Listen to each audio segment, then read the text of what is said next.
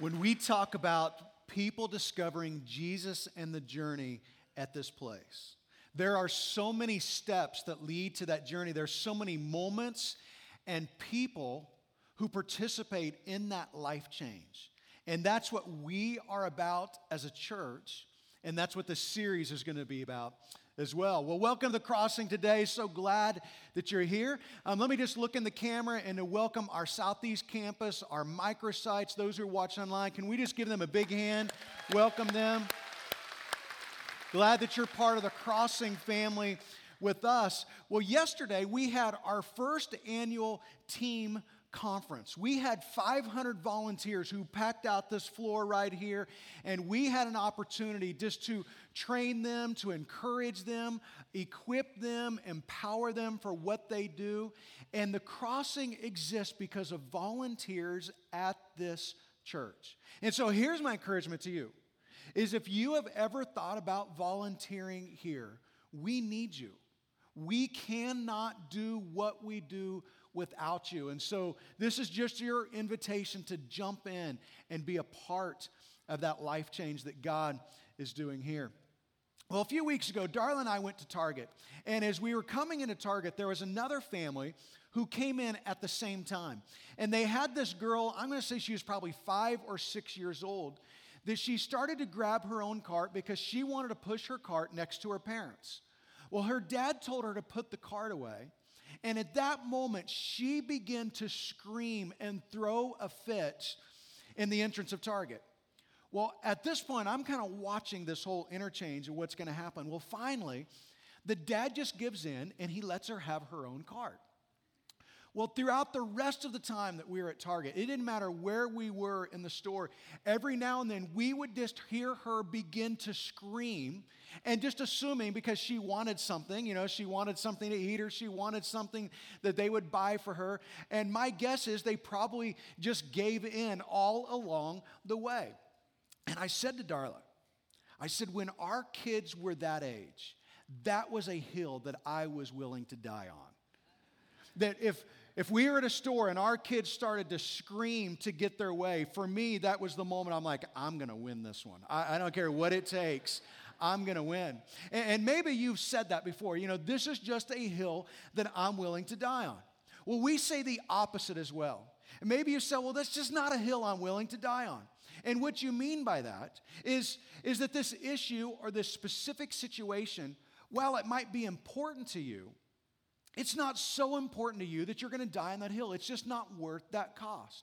If Darla and I are talking about something and we have a disagreement, and she has a certain opinion and I have a certain opinion, Marriage 101 says, that's not a hill I'm willing to die on. It's just, I'm just going to be, okay, we can kind of compromise on this one. But sometimes there is an issue, there is a conviction that's worth dying for. Maybe it's the core of who you are. Maybe it's a parenting decision, or it's a moral dilemma. Maybe it's a belief. I believe that Jesus Christ is the one and only Son of God, and salvation happens only through Him. That's a hill I'm willing to die on. And today, as we start this brand new series called Hills We Die On, we're going to walk through this over the next 4 weeks. We're going to talk about these non-negotiables for us as a church. Now, they are not necessarily essential for salvation.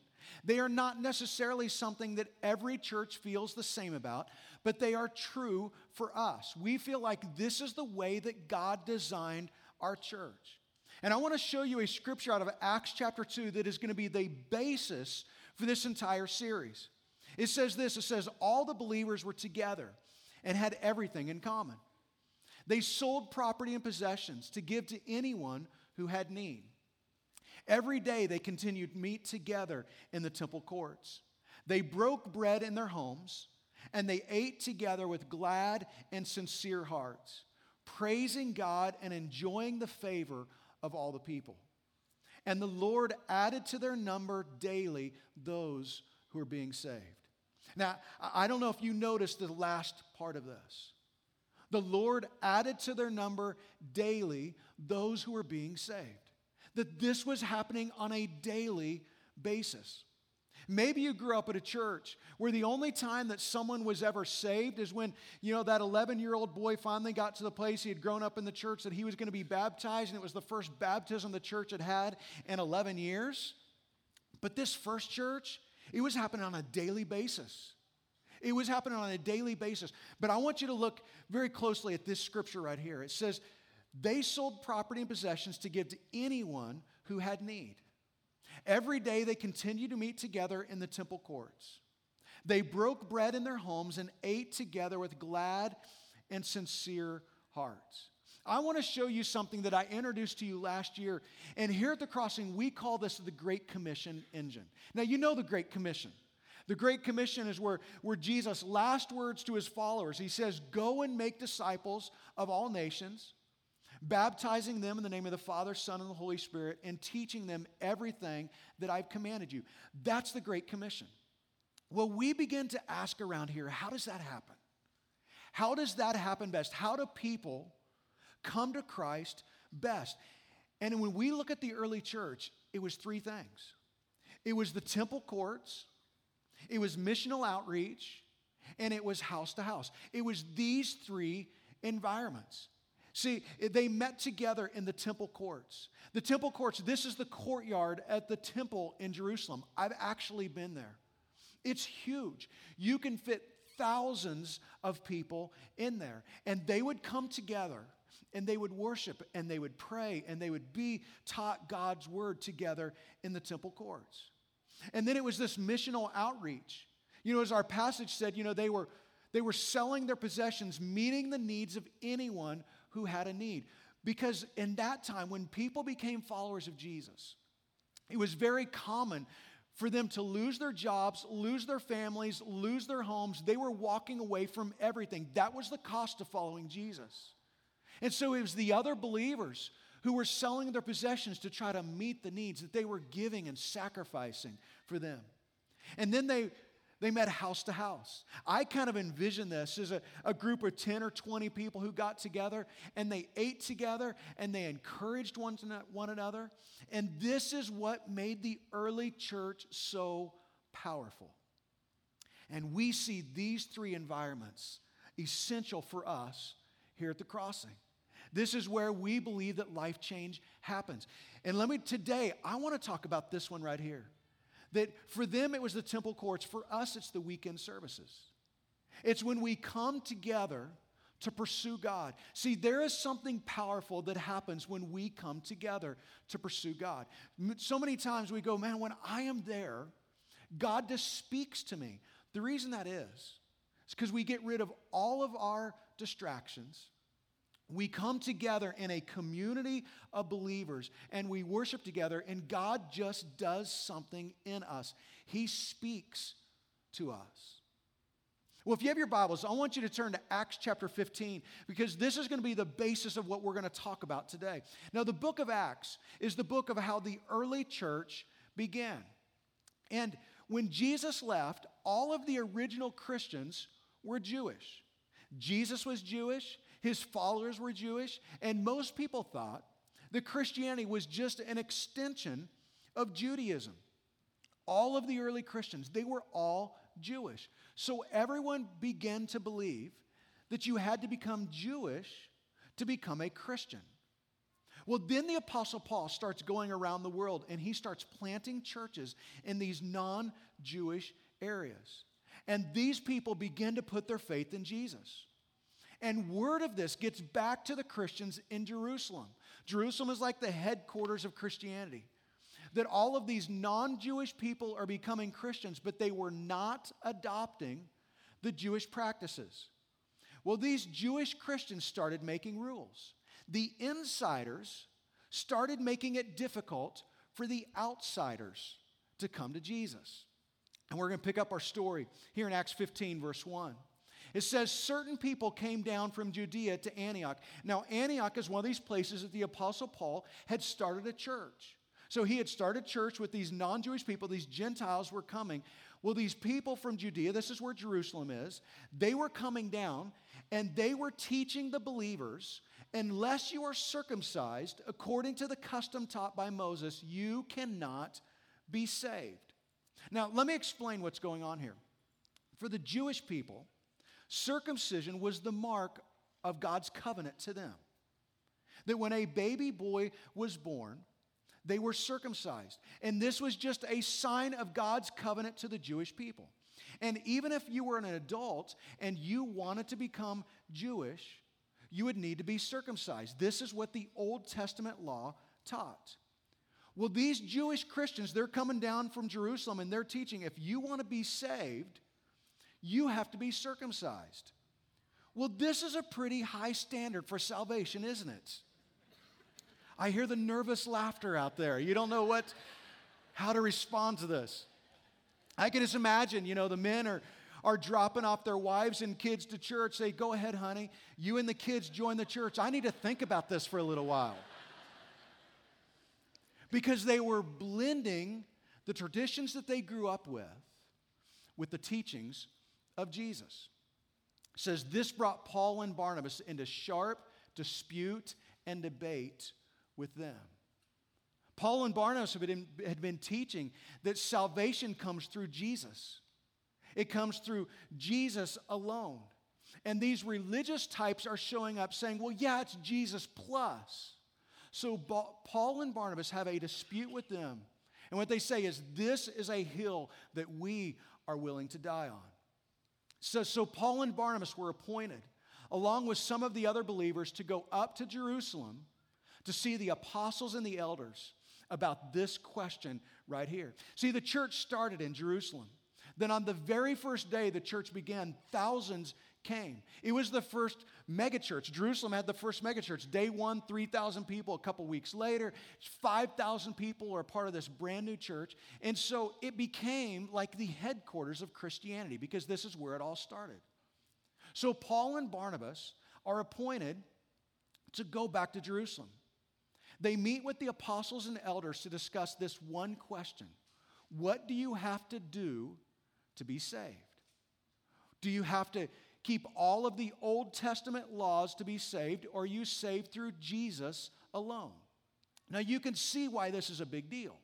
You can see why all the men who are back in Antioch are waiting for the answer of this to see whether they can become Christians or not. Well, this is the first church business meeting that has happened. Now, if you've ever been at a church business meeting, you know that it can get kind of heated, because people have all of their opinions. Well, here's what happens. It says, then some of the believers who belong to the party of the Pharisees. And you're like, wait a minute. The Pharisees? The Pharisees are like the bad guys of the Gospels. They're the ones who are against Jesus. They're always trying to trick Jesus and trap Jesus, and they eventually have Jesus crucified. What does this mean? Well, some of the Pharisees have become followers of Jesus. Now, what do you think convinced them? Was it Jesus' teachings? No.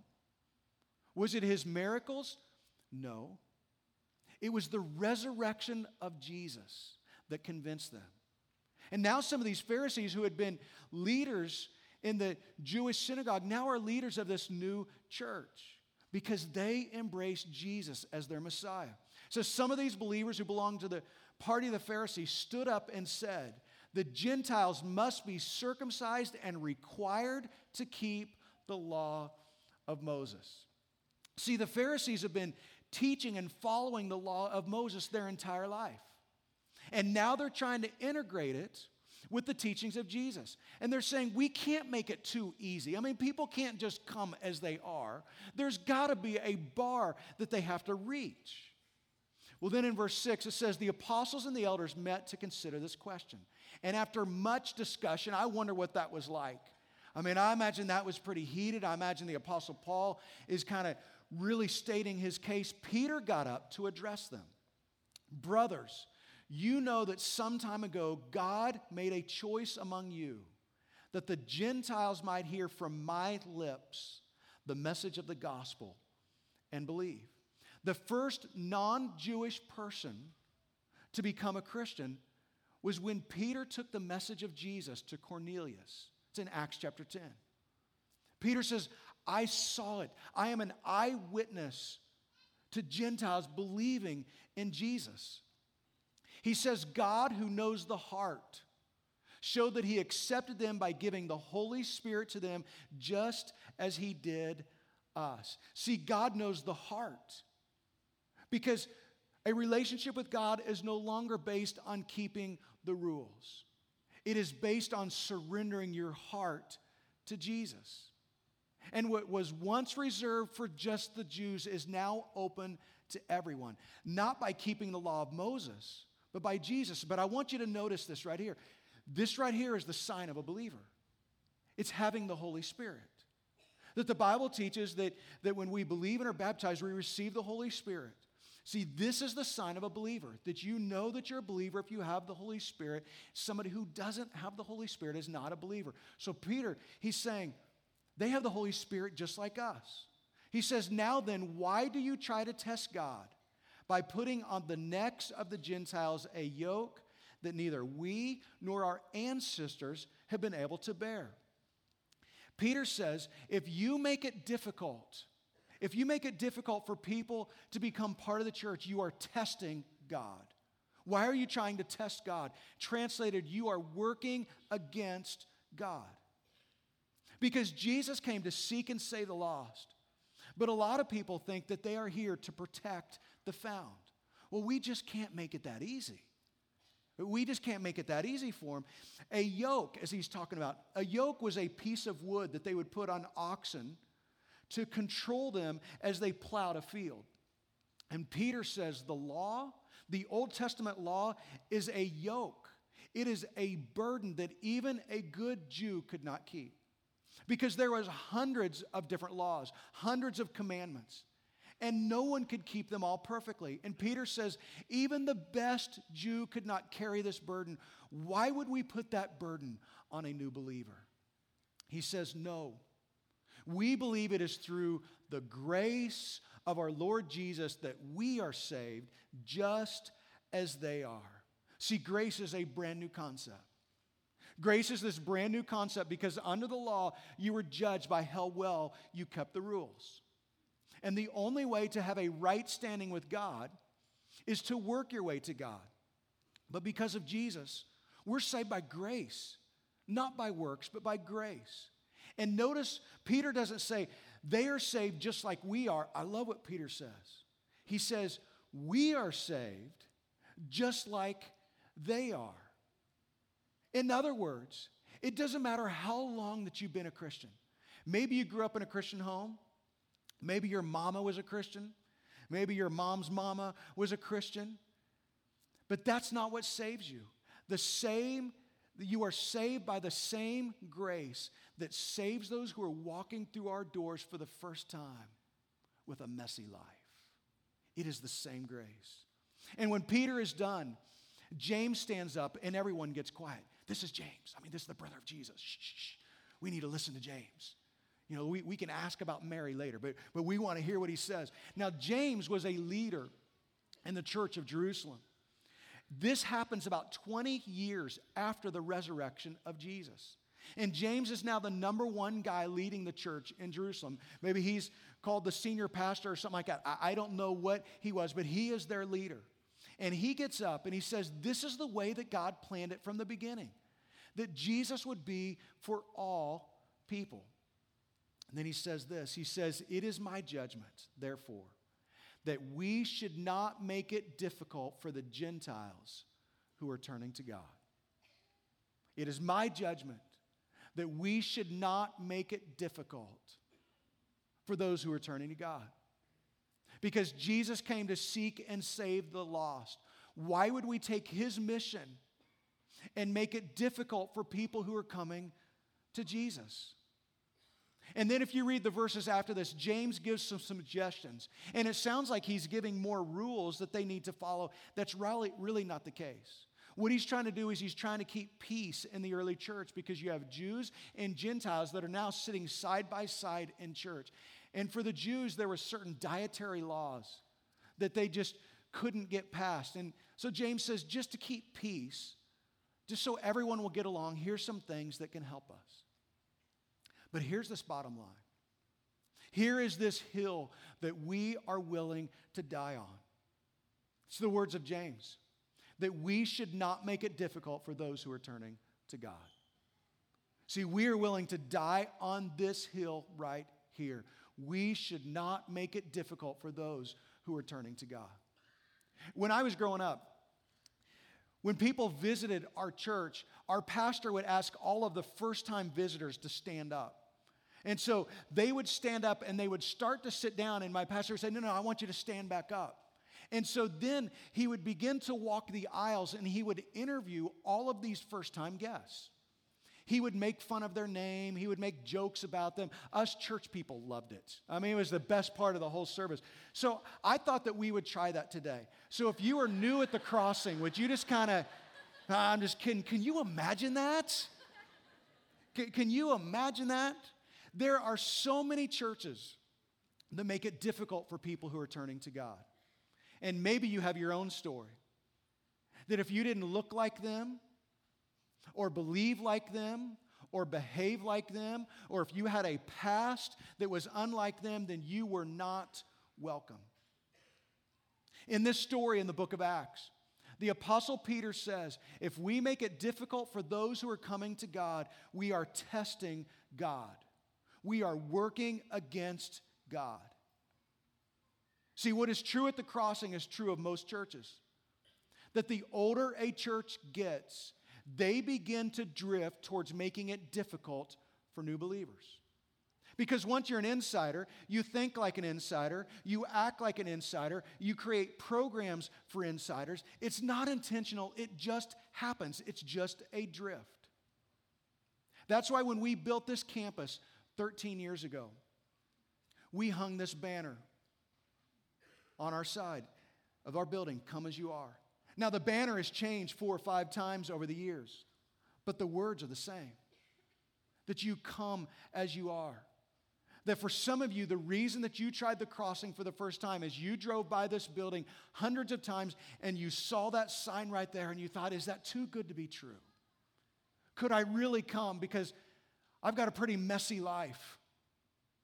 I don't have my life all together. Can I really come just as I am? And so when you came through the doors for the first time, you had this fear because you wondered if anybody looked like you, perhaps had the same problems as you. Could this really be true? See, we should not make it difficult for those who are turning to God. You want to know why? Because at some point in your life, somebody made it accessible for you. No matter how long you've been a Christian, at some point in your life, somebody made it easy and accessible for you to turn to God.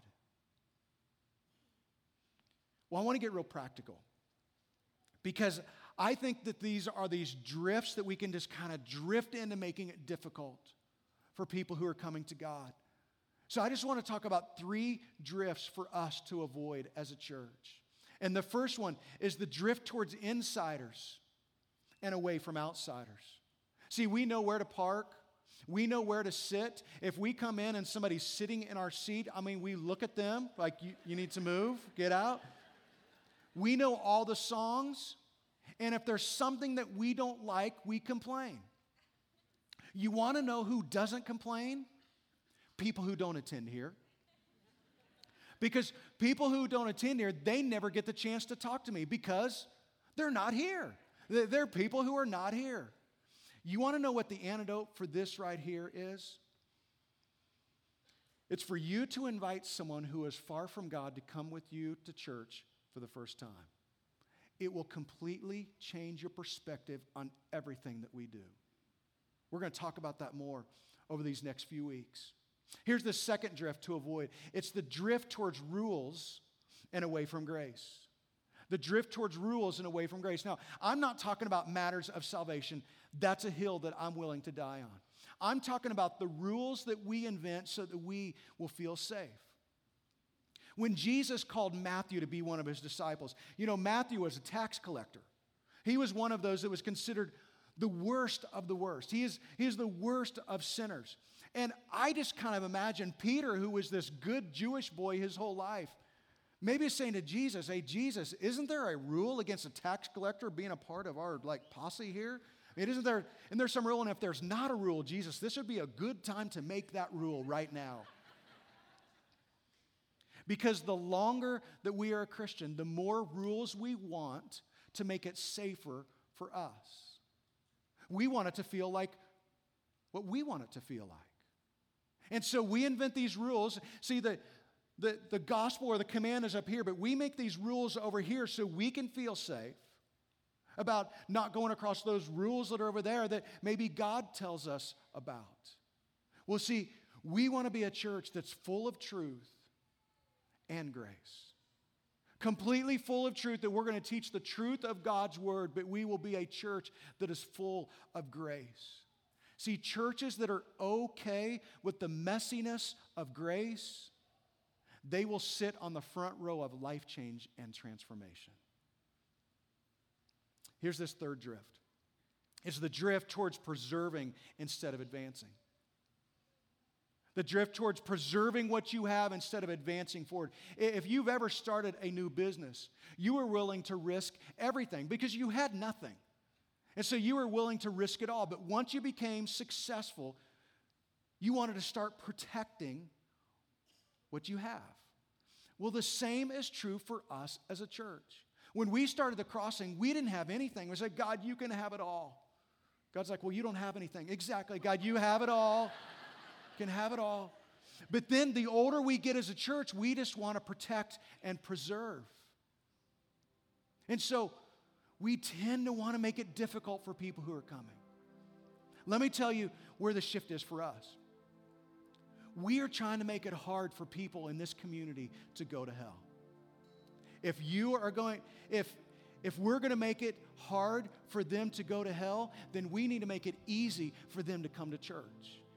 See, this is why we have 8 Easter services and 8 Christmas services across a couple campuses. It's not because we don't have anything better to do. It's because we want to provide an open door. Because if we're going to reach everyone, then we have to make room for anyone. We should not make it difficult for those who are turning to God. And to help with this, to kind of help with this mindset, today is day 1 of our 21 days of prayer. That as a church for the next 21 days, we are going to have focused, intentional prayer together. Praying for each other. Praying for our church. Praying for these values that we're talking about. Praying for our community. And each day in the morning, on our social media accounts and on our website, we will have a post of the scripture of the day and a prayer focus. And what we're adding this year is we've recorded 60-second devotionals just based on whatever the focus is of that day. And starting today, those are already live today. We're going to be doing that for the next 21 days. And here's what I'm going to challenge you to do. My challenge to you is to go on this prayer journey with us. I just believe that God changes us through prayer. Would you go on this prayer journey with us, this 21 days of prayer? And would you interact with us? That when you see this on your social media, just like it.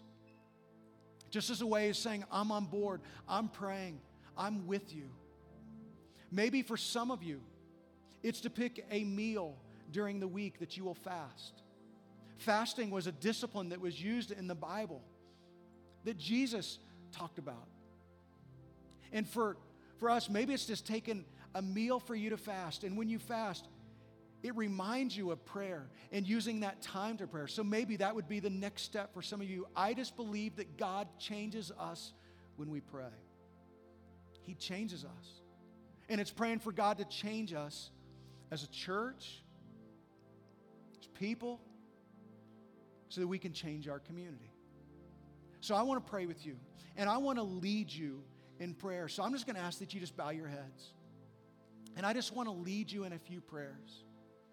Would you just pray this? Would you pray, God, help me not to make it difficult for those who are turning to God? Help me not to make it difficult for those who are turning to God. And maybe the next thing is saying, God, reveal to me where I do that. Reveal to me where I make it difficult for others. Show that to me. Here's second prayer. Help me to have open hands to serve those who are taking their first steps. Help me to have these open hands to welcome them, to serve them. Just pray that God would use you.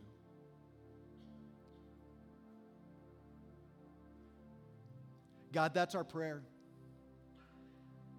That as a church and as a people, we would not make it difficult for those who are turning to you. God, help us to make the gospel accessible to people just like somebody did for us at one point in our life. God, help us to have a heart for people who are far from God. To do what we can to begin to make our life so attractive that people want what we have. So God, we honor you. We thank you for the price that Jesus paid for us. And we pray this in Jesus' name. Amen.